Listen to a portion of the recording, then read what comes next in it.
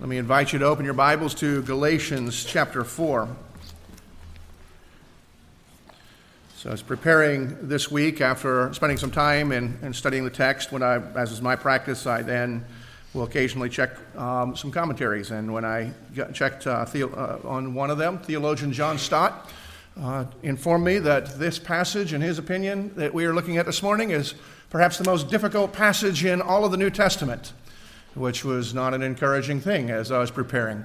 Felt kind of like the guy who was a mountain climber who perhaps had made a few mountain climbs and was getting ambitious, and then I get to the foot of a mountain and only to have the world-class mountain climber said, I don't know if I'm ready to tackle this one, but you go ahead. But nevertheless, I also think that one of the things I saw and that I have found to be true that Stott pointed out is that this passage is also very contemporary, very pertinent to believers today, believers in our church, even as it was to the church in Galatia as the apostle wrote it. And so as we look at it this morning, we'll unpack it in a way that will hopefully be able to help you follow and read it on your own, and also to mine from it the gold that will bless us. As we come to the passage, let's go to the Lord first in prayer. Father, we come to you and pray that by your Spirit you would open our minds as well as our hearts, that we may glean from this word, difficult or not, what you would have us to have. For it is your word, and your Spirit is able to translate and apply whatever we need. And so, Father, we come to you with great expectation that you will speak to us, and that we absolutely worship you as we come to you and as we listen for your voice. Father, speak to us here this morning. While it's an overcast day and even a somewhat somber service, Lord, the delight of hearing the voice of the living God speaking to us, reminding of your love. Father, what joy you bring. Bring that to us now, we pray in Christ. Amen. Galatians chapter 4. I went through puberty again here for a second. Galatians chapter 4. The sad thing is, when I did have my voice cracking, it was during football season, and I was in 8th grade, and since I was a quarterback, that was ugly. So it's a whole other story. I'm in counseling for that. But anyway, verse 21. Tell me, you who desire to be under the law, do you not listen to the law? For it is written that Abraham had 2 sons, one by a slave woman and one by a free woman. But the son of the slave was born according to the flesh, while the son of the free woman was born through promise. Now, this may be interpreted allegorically. These women are 2 covenants. One is from Mount Sinai, bearing children for slavery. She is Hagar. Now, Hagar is Mount Sinai in Arabia. She corresponds to the present Jerusalem, for she is in slavery with her children. But the Jerusalem above is free, and she is our mother. For it is written, rejoice, O barren one who does not bear. Break forth and cry aloud, you who are not in labor. For the children of the desolate one will be more than those of the one who has a husband. Now, you brothers, like Isaac, are children of promise. But just as at that time he who was born according to the flesh persecuted him who was born according to the Spirit, so also it is now. But what does the Scripture say? Cast out the slave woman and her son, for the son of the slave woman shall not inherit with the son of the free woman. So, brothers, we are not children of slave, but of the free woman. May the Lord bless us, give us understanding from his word. On November 4th, 1979, thousands of Iranians stormed the U.S. Embassy in Tehran. 66 Americans were captured and held for over 400 days in a drama that was drawn out and dubbed America Held Hostage. Not included in those 66 were 6 Americans who were somehow able to slip past the angry mobs and escaped into sanctuary in the home of Canadian diplomats, where they hid out, wondered about their safety, and hoped, and I suspect prayed for some way that they would be delivered from the circumstances and what would have been a certain death had they been found and captured. Now, this weekend I saw the movie Argo for the first time. Friends have encouraging me to see that, and I finally did see it. And it's a film that came out in 2012, starring and directed by Ben Affleck. And Ben Affleck plays the character, a CIA agent, who was charged with coming up with the plan to somehow get these hidden 6 Americans out of the potential danger, or the danger that they were in while they were hiding in the Canadian embassy. And as the film unfolds, you see them talking about all the possibilities, and he concocted a story that almost seems like it would have to have been concocted in Hollywood. Because the way that they planned on getting these people out was that Affleck would go and pretend to be a movie producer, and that he would have passports and IDs for all of those 6 who were in hiding that said they were all Canadian citizens and all part of a Canadian film crew who were in Iran in order to find a location for some fictional film. Now, when I say fictional film, I mean there was no film. They made the whole thing up. There was never going to be a film. Nevertheless, despite the fact that there was no film, they created an office. They had casting. They had costumes. They had publicity. They took out newspaper articles. They created posters to spread, and even had all of the drawings for this film that was never going to be made, called Argo. It was supposed to be some science fiction film of wars in space, and they figure the desolate area of Afghanistan and Iran would be a great setting. When they discussed this plan, it was originally decided this is just stupid. But the CIA apparently determined that all they had were stupid plans, and this was the best of the stupid plans they had. In the film, they refer to it as the best bad plan they could come up with. And so they decided they would go ahead and go with that plan. And so they executed that plan, and they were able to, not without complication, bring each of those 6 people out, deliver them first to Canada, ultimately back home. And eventually all of them ended up going back into foreign service. I would tell you, I didn't want to spoil the plot for you, but since it's history, we already know the end of it, and it's been declassified. And interestingly enough, in November, the CIA began tweeting out not only about the movie, saying, they really appreciate, but they began saying, but here's a few areas where the movie got it slightly wrong, but we still like the movie. And so, anyway, I commend the movie to you. It's beneficial to know both the history. It's a movie. I find myself intrigued, even though I knew how it was going to end. Now, the reason that's pertinent for us this morning is because in the book of Galatians, or Paul's letter to the Galatians, Paul himself is heading essentially a rescue mission. He is seeking to free those who are being held captive by the mindset of their own performance, that they are to relate to God on the basis of how well they behave, what it is that they do. In this letter, nearly 20 times, Paul uses the allusion to the word slavery or enslaved or slaves. And we see it repeatedly even in this particular passage.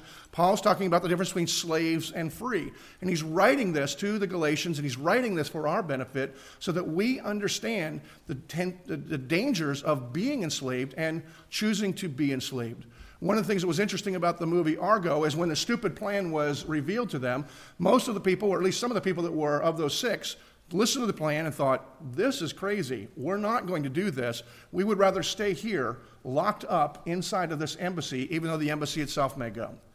And it's really a picture of the way that many of us are as well. Because when we consider life and the dangers and the perils and sometimes the things that God tells us that we are to do and just step out, such as just believe that it's a matter of God's promise and He'll provide for us, we think that's kind of scary. I'd rather be back in bondage. I'd rather be back in slavery to, in our case, to our performance. And Paul, as he's writing this letter, in this very first verse we're looking at, he confronts everybody who's challenged with that same temptation, which is all of us. And Paul, as he writes, he says, tell me, you who desire to be under the law. Now, it's interesting as Paul is writing that should get the attention of everybody who's reading this or hearing this. Because if somebody is speaking in a way and challenging, and then they categorize and they say, you who want such and such, the natural question for all of us should be, am I one of those?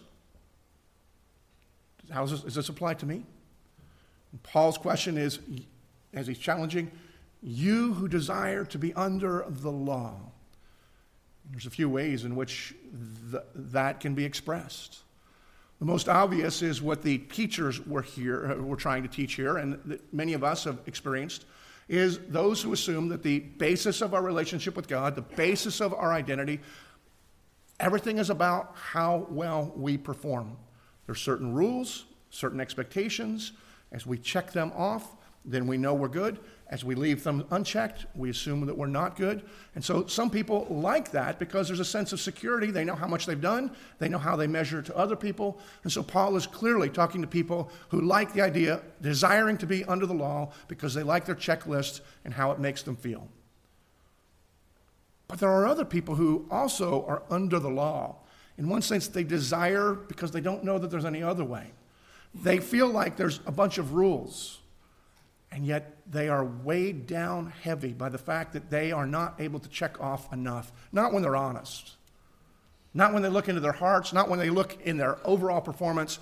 And so they still believe that they're under the authority of the law, under the authority of the rules, but rather than feeling really good about themselves, being self-righteous as the first might be, these people tend to be very discouraged, very depressed. No doubt here in our congregation today, there are both types. And Paul is addressing not only those of you who feel good about yourselves and those of you who are discouraged about your lives, but he's addressing all of us in this way and saying, those of you who desire to be under the law, haven't you listened to the law? In other words, if you actually listen to what the law says, there's nobody that can be so foolish as to assume that they can keep it. And so if you're somebody who's under the law and thinking that it's making you look good, well, then you're not listening to what the law says. And if you're one who is listening to the law and thinking that it's making you feel bad, what Paul is offering to you, as God has offered to all through the person of Jesus Christ, is to say, feeling bad is a natural understanding of it looking at the law, but that's not where it ends. You don't need a desire to be under the law. And Paul reminds us, and here in his summary statement of this book, he is saying, reminding those who are born in Christ Jesus, those who have received Christ, believing the message that he's declared, receiving the gift that has been given in him, those who are in Christ, you are born free. You're free. You're free by your very nature. You're no longer under the law. And Paul is beginning to try to challenge, say, do you understand and believe this gospel? And here, as he begins to sum things up, he's challenging the people to ask themselves that question. But it's hard. It seems too good to be true. It seems too simplistic. I saw this week a friend of mine, who's a pastor in a different denomination, had posted something on Facebook, and it was a quote from some theologian. And I got the point, but the quote was essentially this: we need to learn that the gospel is not justification alone. Now, that caught my attention, obviously, because I spent the better part of the past couple of months trying to tell you the gospel is justification by grace through faith in Christ alone. But I also had to stop and realize and say, you know what? There's a part that is right. The gospel is not just justification by grace through faith alone. Paul would agree. The gospel is also adoption, that you are children of God. The gospel is also what he was trying to point out is also the kingdom that is not only coming but can be experienced and is present. It's the promise of God that is full and full dimensional. And so while the idea that the gospel is not justification alone has some truth to it, though, I had to come back to where I began and say, while all of those things are true, what seems to be missing in this quote, and the theologian that he was quoting I think also misses this, is that it is the heart of the gospel, is justification, that we are justified by believing in the promise of God alone. Because apart from believing that, then we are not children of God, and we don't have the benefit of adoption, and we are not part of the kingdom that is to come, and we cannot experience it. You can labor all you want, you can be as good as all you want, but there is no good news apart from the promise that if we believe in Christ, we are born free. And Paul is trying to hammer that home here in this particular passage, and he's challenging people like you and me to evaluate your lives and find out whether there are any chains that are shackling you and restraining the joy that could be yours in this life because you are allowing yourself again to be in bondage or falling back under the law. And so Paul, as he's writing this letter that seems to be confusing, at least according to John Stott, who is a whole lot smarter than I am, but nevertheless is powerful for us to understand. And he's making this case that those who are in Christ are born free, and those who are born free should live free. That's the gist of everything that he's writing in the end of this letter, and the end of this passage. Now, after we move into this, Paul will begin to take this truth and start applying it to different dimensions of our lives and say, what does it mean to live the implications of the gospel? But right now, he's just trying to hammer home the foundation, the heart, so that we don't confuse anything and we don't move on behind it. And as we look at this text, there's a couple of ways that we need to look at this. One is if you're going to outline the text itself, as you're going to read it on your own, you're going to see three different dimensions. Beginning in verse 22 and 23, you see that Paul talks about it's historical. And then we see, moving on from there, 24 through 27 or so, it is allegorical. And then we see the remainder of the letter is practical. All three, we see that's the way that Paul has framed his argument. And we're going to look at it in that way, but we're going to do so with really two headings. One is we want to see the case first. What Paul is saying is that we are born free, because that's what the historical and the allegorical does. It solidifies his case. And then we're going to look at the fact of what it is that how Paul instructs us to live free. Now, first we need to remember and hear that what Paul is saying is that we who are in Christ, this is what Paul is saying to the Galatians, we who have trusted in the promise given us in Jesus Christ, we are born free. Paul, in verse 22, uses the historical. He brings up something that would be very familiar to the Galatians, certainly to the teachers in Galatia, very familiar to most of you who have been Bible students or in Sunday school at some time or another. Maybe not all of you, but he brings up the story of Abraham, verse 22. For it is written that Abraham had two sons, one by a slave woman and one by a free woman. Again, most of you are familiar with the story, but just so that we're all on the same page, Abraham was chosen by God, and through him, God promised to make a people for himself. The promise to Abraham is that he would be a father to many nations, and all of the nations of the earth would be blessed by or through him. And that was fulfilled through the line of Christ and God's people. And yet, we divorce the theological concept from the real life that Abraham experienced sometimes, and we miss what would be helpful for us. So this promise was made to Abraham when he was fairly old. You're going to be the father of many nations, which generally requires to be a father is you have to have kids. But Abraham had no kids, nor had his wife, Sarah. But God said, we're going to remedy that. You will have a son. And Abraham believed. The scripture says, and it was counted to him as righteousness. And God called him to go. Abraham believed, and the next year came, and Abraham believed he's going to have a son, and he continued to believe, and Abraham believed. And the 70-something-year-old guy who had received a promise is now in his mid-80s, and there's still no kid. And now his wife one day, wanting, I guess, to bail God out, it's kind of the thing that we do. God makes a promise, and we then decide, somehow, I must have missed it. I'm supposed to do something. She makes a suggestion to Abraham, because he's going to be the father of many nations. And she says, I've got an idea. And as she explains, she said, God has not allowed me to have children, which is also something that we tend to do, isn't it? When God makes a promise and we don't see it coming in our own time, we blame God as opposed to waiting in promise. And so she made this suggestion to her 80-something-year-old husband. She said, what's appropriate in our culture and our custom, though not dictated by God, is that if you have a servant, then you can take your servant.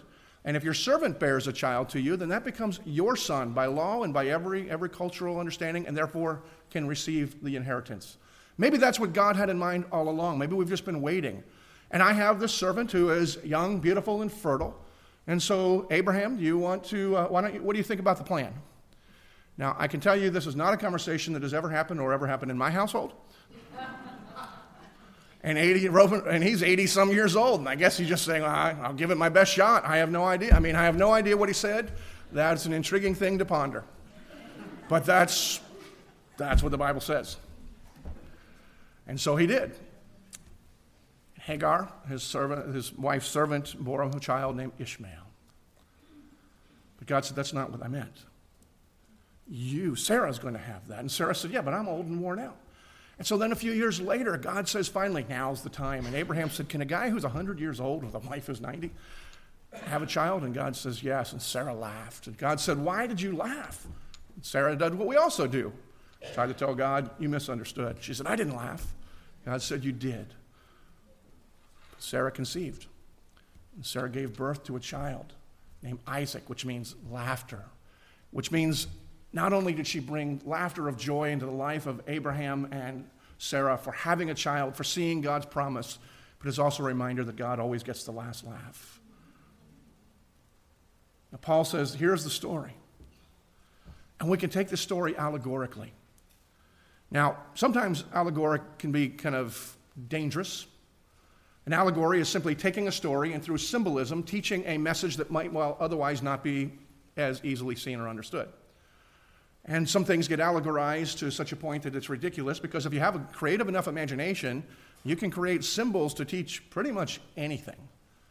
But nevertheless, it's still appropriate because God's inspired Paul to say this can be done allegorically, and Paul demonstrates the best of what allegory does.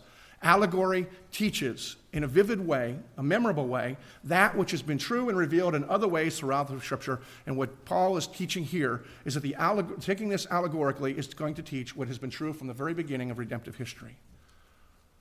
And he says that we can take this allegorically. We can understand what maybe hasn't been understood. Jesus talked about this somewhat too when he says, look, you're always seeing and you're never perceiving, and you're hearing and you're not understanding. In other words, sometimes we see things and we take them only at face value. We don't understand the message behind them. Paul's saying, let's take this historical account and let's consider this allegorically. Now, when we consider it allegorically, we need to see that there are imagery that he uses here. There are two families. He refers to two mothers, two sons. And there are two places that he refers to. There's Jerusalem on earth, and then there's the heavenly Jerusalem. And he makes this illustration. I'm going to read through this and go slowly so that we can explain this as we go to understand what Paul is trying to hammer in here. But picking up here in verse 24, where Paul says, now this may be interpreted allegorically, these women are two covenants. One is from Mount Sinai, which would have certainly perked the ears up of the Judaizers, saying, Sinai, now we're talking my language. That's like somebody saying, now we're going to take the rule from Knoxville. To which Ben would cringe, but the rest of you would be blessed. No, and then he goes a totally different direction that would have just not only disheartened but frustrated them. One is from Mount Sinai, bearing children for slavery. She's Hagar. Sinai, Hagar. They were outcasts. The law comes through and Isaac, and so they're already confused. Verse 25, now Hagar is Mount Sinai in Arabia. She corresponds to the present Jerusalem, for she is in slavery with her children. But the Jerusalem above is free, and she is our mother. And then there's a prophecy that has been applied here. And Paul is saying here, we need to understand that these images, these are different from one another. They reflect two different covenants. One is a covenant that leads to slavery, that's bondage under the law. One is a covenant that is free, not only freeing you from penalty, but freeing you to actually obey. And he says that the one that is natural, and the reason he's saying that the Hagar represents that which is the present Jerusalem, he's saying it's just everyday life. It requires no grace. It requires no supernatural work. It's just saying, okay, this is what I'm supposed to do, so I'm going to do the best I can to figure out what it is I'm supposed to do. That's exactly what Abraham and Sarah did, is they're figuring out if we're supposed to have a child, we know where children come from. I'm too old, don't have a history of having children, but here is a young fertile woman, so that would be our best bet. The child was born, no supernatural work in that. That's a very natural thing to have occurred. And what Paul is saying here is, therefore, she represents just this world, all there is. There's no reason, no need for grace. On the other hand, Sarah represents the heavenly Jerusalem, the Jerusalem that is from above. The Jerusalem that comes and is experienced by promise and by the power of God at work, in a way that you or I or Abraham or Sarah, that nobody else could do. But when God promises to believe and then trust that he will do what he says that he will do. And this woman, who was beyond childbearing years and who even in her childbearing years had no children, delivers a child when she is almost 100 years old. The child that God had promised, demonstrating that he was the one who was in power.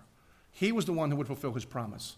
And the benefits that come to those who believe are coming to them because God will fulfill the promises that he made. Our part is simply to believe. He said that reflects the heavenly Jerusalem, the Jerusalem that is to come. Believing that it's by promise, not by earning it. And we get confused about that in a number of ways. every day in our life. But one of the things kind of historically that caught my attention that I think is pertinent for us to consider as we understand this whole principle of the promise of God and his power rather than our lives is this. Years ago in China, as missionaries were laboring when the revolution came, they kicked all of the Western missionaries out. No more Christian missionaries allowed in China. Carolyn had a great aunt who was a missionary at the time, and she was among those who were evicted from the country.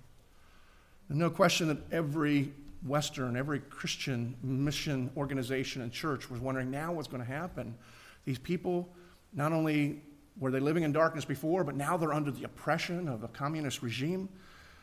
How in the world is the light of the gospel going to get to them? And then, I don't remember specific, 50-some years later, when the curtain was pulled back and we were allowed back in and started connecting again with China, we see that the gospel had not only blossomed, it had boomed to the point that there are more evangelical Christians in China than there are in the United States, and I believe more than in the Western world. This was not a good ministry mission strategy. I know.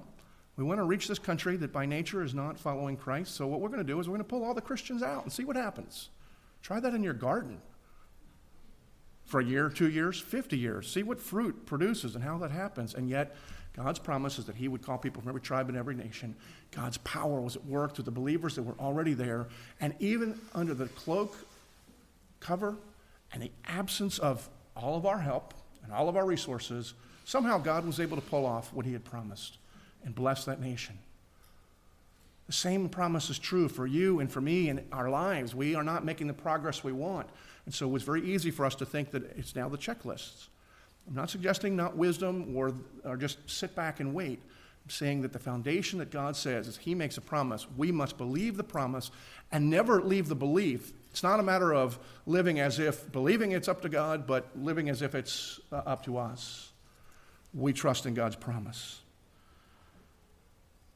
The reality is, though, many have this understanding, and they know that the gospel is their only hope, but they still want their identity to be their own obedience, or their own commitment, or their own seriousness about the Christian faith. They want whatever their motive, they live or they communicate a message that says what really matters is the report card.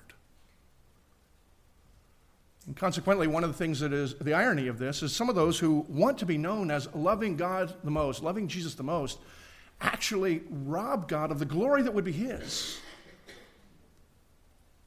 by simply trusting that our salvation and our lives are in his hands.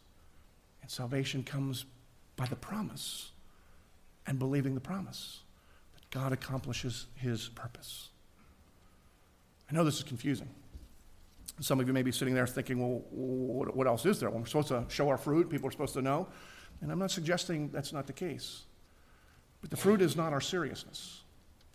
The fruit is our Christ-likeness.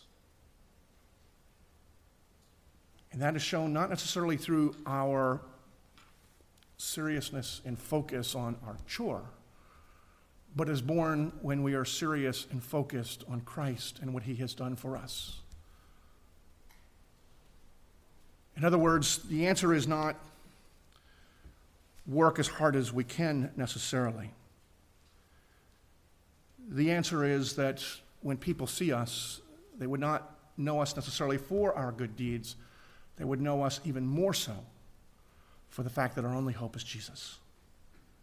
And so somebody might come and say, Brian, I hear you, I'm really impressed with all that you've done. And an appropriate response for Brian to remind himself of, and even to then, would be to say, maybe I'm blessed, but it's not the half of what I want to do, and anything I do is because God's at work within me. Or, Camper, you screwed up again. I thought I was just waiting to pick on Camper for a while. We've missed him, so we thought we'd pick on him. But anyway. And I know Camper's response is, you don't know the half of it. But my only hope is that I belong to Jesus Christ, who has paid whatever I'm lacking and empowered me to do what he's commanded me to do. See, there's a difference between our identity being on what we wear and our identity being Christ. And it's not just a posture and a rhetoric. It's an attitude, a mindset, and a faith. And it's required that we live in this in terms of discipline. Because Paul, as he goes on, is saying, look, you are born free. I've shown you the historical. I've shown you the allegorical. This has been true from the beginning. Abraham believed God. It was credited as righteousness. You who are in Christ, if you believe what Christ has promised, you're free. You're children of God based on the promise. But Paul moves on and says, but those who are born free should also live free. And he moves on and he gives some practical advice. In verse 28, now you brothers, like Isaac, are children of promise.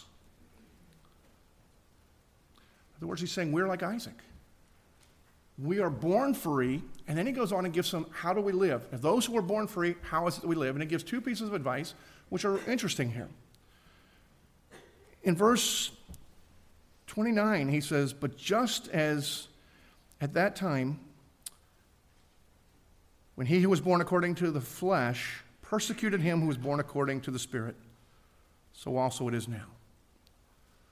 So the first practical thing that he says in terms of living free is to be aware that persecution will come to those who belong to Jesus Christ. Now, we've heard that, and we understand that. Many of us live and probably with a little bit of fear as we see the world changing, and many of us feel like we're being persecuted because we don't have the same privileged position in our culture that we once enjoyed. And Paul certainly is tying it to the whole Isaac and Ishmael thing, and it'd be easy to look in the Western world. An article came out that Preston suggested I read this week called What ISIS Really Wants, and the short answer is they don't want us. And it is unnerving to consider what some in the world who fall under the Ishmael family, Arabian, the Islamic world, and what they think of those who are in the line of Isaac, Jewish and Christian. And so the persecution is part of that, but that's not really what Paul is addressing here. See, the problem for the Galatians was not others. It was Christians. And what he is saying to you and to me, who have either embraced or are wrestling with this whole idea of it's by grace alone and nothing else, he's saying that you and I who choose to believe and that know our identity is in Christ by faith alone, you can always expect to be persecuted, not by the world, but by other Christians who want to live by the law. They will constantly tell you you're not measuring up, you're not good enough, you're not serious enough, and if they could have their way, they would declare that you are not a Christian because you're not wearing the right clothes, or you're not wearing enough clothes, or you're not doing the right things. Paul says, you can expect this. Many of you have experienced this. And some of you perhaps have been on the other side of it, where you are the one who has been pointing out the deficiencies of other people, and, of course, to help them. Paul says, just be aware. It was that way at the beginning. It's still that way today. There's something that ticks people off, something about grace that just ticks people off. But what's interesting to me is the next next verse in verse 30. But what does the Scripture say? In other words, he's relating to the same thing. So you who are buying this, it's all about God's grace and God's promise and living with the identity in Jesus, but are getting persecuted for it. What does Scripture say? Cast out the slave woman and her son. For the son of the slave woman shall not inherit with the son of the free woman. See, legalists and people who take themselves way too seriously would cast out those who are clinging to grace alone. Paul is saying they're not the ones that should leave. He's saying, kick the uptight people out. Now, when Paul was writing to the Galatian church, he meant that probably literally. Kick the teachers out and take the ideas with them. Didn't want them because it was difficult. I don't think he's saying that to us because all of us are still a work in process. But he is saying to us is don't embrace the false teaching and don't embrace the false ideas. Kick them out of your mind and don't allow them in your churches. Get rid of those ideas entirely. I don't think he's telling us to cast people out because otherwise how would they hear exactly what Paul is saying to the Galatians, that it's by grace, that we are his. The reason Paul is doing this is because he understands this. If we do not persist in grace, if we do not fight for freedom, we will slip back into the bondage of performance and legalism. I mean, the pressure's too great. In any Bible-believing church, you have people always trying to heap more and more responsibility on you, tell you what you ought to be, not what you are in Christ. And eventually, it weighs on you. Not only is the pressure too great, but we fall back into it because I think it's our natural default mode. When I was in college, I had a car that the battery would often die. Fortunately, I was living in East Tennessee, so I could always find a hill. I had a gear, so I would park on the top of a hill. I'd just push it a few feet, jump in my little Toyota, go on downhill, cop it into gear, and I was fine, as long as I could find a hill. It was really difficult on those times that you're in a shopping center and you have to push it like 15 yards and jump in at the right speed. That's a whole other issue. But the problem with the car, even though I could always get it started, was whenever the battery would die, then all the settings would fall back to the original factory settings. The clock would be wrong. All the radio buttons would be wrong. I mean, that was just painful. But we need to understand that our natural default since the fall, our natural factory setting is to work, to religion, to earn it.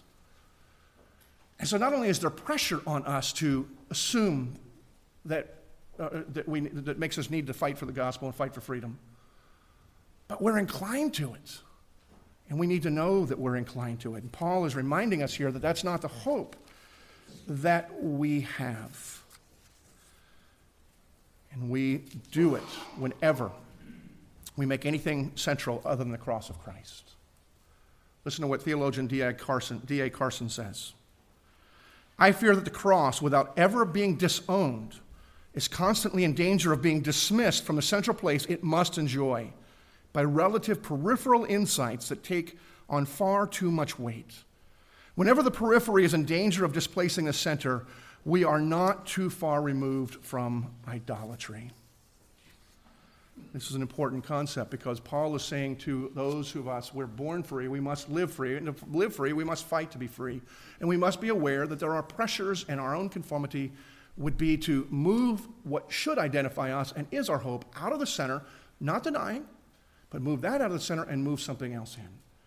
All across the country in American churches and perhaps even in some in our own community, in our own church, identities and affinities and fellowship is based on peripheral ideas rather than on the cross of Christ. In other words, people hive together, cling together based on how they choose to educate. People hive together based on different issues of social action that they're concerned about, different mission passions that they have, different wardrobes or dress, different historical figures that they like, different eschatological or end times ideas or theological positions that we like.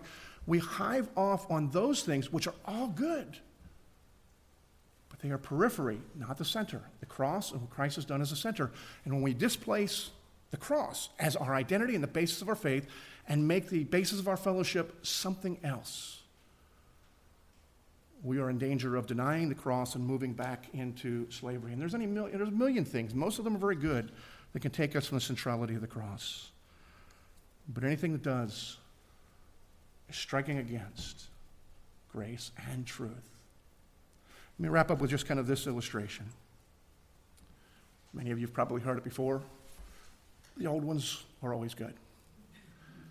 But as I understand, at least in the old days, one of the ways that monkeys were captured out in the jungles was traps. Basically, baskets were made and filled with nuts and fruits that the monkeys would like, with an opening that was large enough for the monkey to put an open hand in, but not large enough to get a clenched fist out. And so the monkeys would go and they would grab a hold of something good, but they would now be trapped. But they wanted that thing so much, they would not let go, and they continued to be ensnared. The reality is, there are many good things that are available to us, permissible for us as Christians in this life. But when we cling to them more than we cling to the cross of Christ, we are trapped. We are no longer free. Paul is writing this letter to the Galatians and to us to say, be free. The remedy is to center on the cross and constantly make sure that the cross is the center of your identity and your hope, no matter how full your periphery may be. And to remind yourself by preaching the gospel, reminding yourself, my hope is in Christ alone, who God gave to me despite myself. And preach it to each other. And don't let any hobby horse remove the laughter from your life. Because Paul says here, brothers, we are not children of the slave, but of the free woman. Let's pray. Father, we give thanks to you and pray that we would not be, although we are like Abraham, but we would not be those who laugh at your promise, but those who laugh at the fulfillment of the promise that is ours in Christ. Open our eyes and our hearts to our real condition, that we would not feel the need to perform, but freely receive the gift you've given us and the power then to perform. Bless us, Lord, that we may bless one another and you. I pray in Christ. Amen.